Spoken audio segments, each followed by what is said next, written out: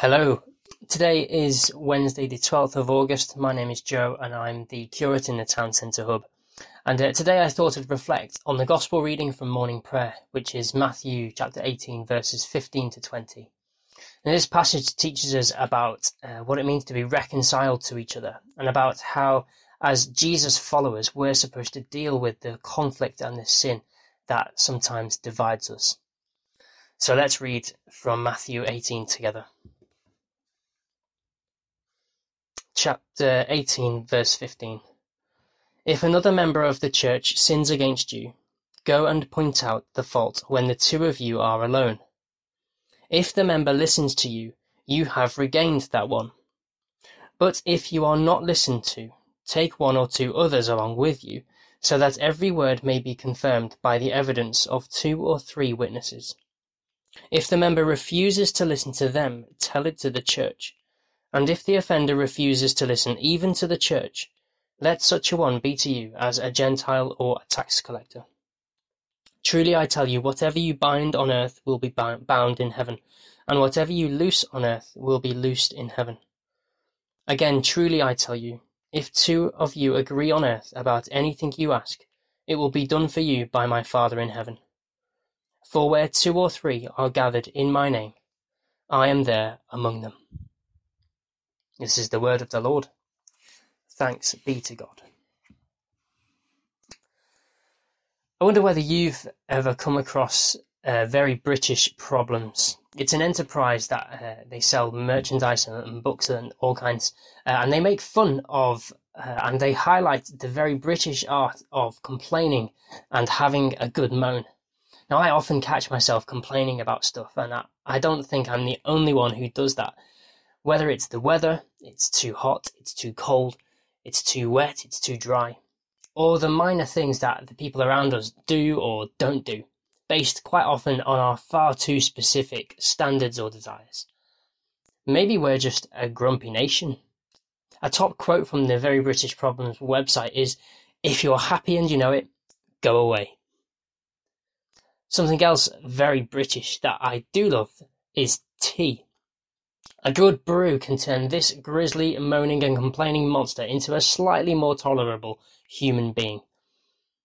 And if I'm ever arranging to meet with someone, sometimes I'll use the words, "Let's grab a coffee," knowing full well that I'll be having tea. Thanks very much. Because a good cup of tea makes all the difference, doesn't it? Now, Very British Problems presents us with some fascinating observations and exaggerations, I think, of our British tendencies. In reality, we usually have very little to complain about, don't we? And I guess that's what makes Very British Problems so funny. Our tea, for example, comes ready prepared for us in a handy tea bag, so that all we have to do is chuck it in a mug, pour on boiling water, leave it for 3 to 5 minutes, squeeze and remove the tea bag, and then, and only then, add a dash of milk and sugar to taste, if desired. At least that's how I would do it. But our classic complaint is the weather, isn't it? But even our weather is broadly tolerable and mild. Although those experiencing flash flooding this week might have something to say about that, and do keep them in your prayers. Well, what strikes me most about these observations of our Britishness, our nature, is our discomfort and our unwillingness to deal with some of the problems that we face and the things that we complain about. As good as it might feel having a good moan and complaining about something or someone to somebody else, this is usually quite damaging and allows the problem to grow and to stew, a bit like a tea bag that's been left for too long to brew and the tea becomes bitter, just like we do. Resentment, anger, frustration, they all grow like weeds unless we deal with them. Now, when I was training for ordination, I had the privilege of helping with Celebrate Recovery, which is a Christ-centered recovery group, and I was always challenged by steps 8 and 9, which were all about making amends with those we've hurt or been hurt by. First, in step 8, we cultivate a willingness within ourselves to admit our faults, and then in step 9, and only then, do we then talk with those people, provided that doing so won't cause further hurt or harm. It's a wonderfully healing step, and I've seen the freedom that it brings to people. It's a Jesus-like characteristic, actually, to be somebody who deals with things properly by confronting issues head-on and talking openly and graciously about it. Jesus lays out a process for this in Matthew 18, first by talking privately with those involved. But if the issue remains unresolved, then we invite others into that conversation to help us find a solution. The conversation is productive. There's no sign of violence, there's no hatred or malice.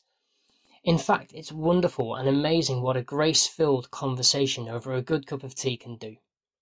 But it takes real effort as well.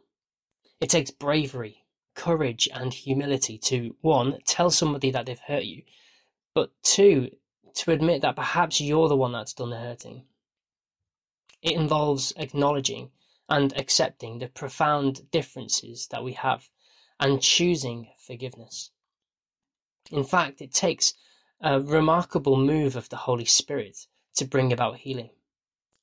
John Swinton has said, "It is in and through the Spirit that we are enabled to meet one another as we are, rather than as we might like one another to be."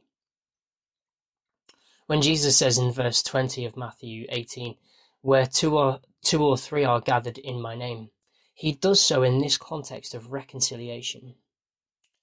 And so when we meet with our ears, our eyes, and our hearts fully open to others and to the Holy Spirit, truly Jesus is there with us.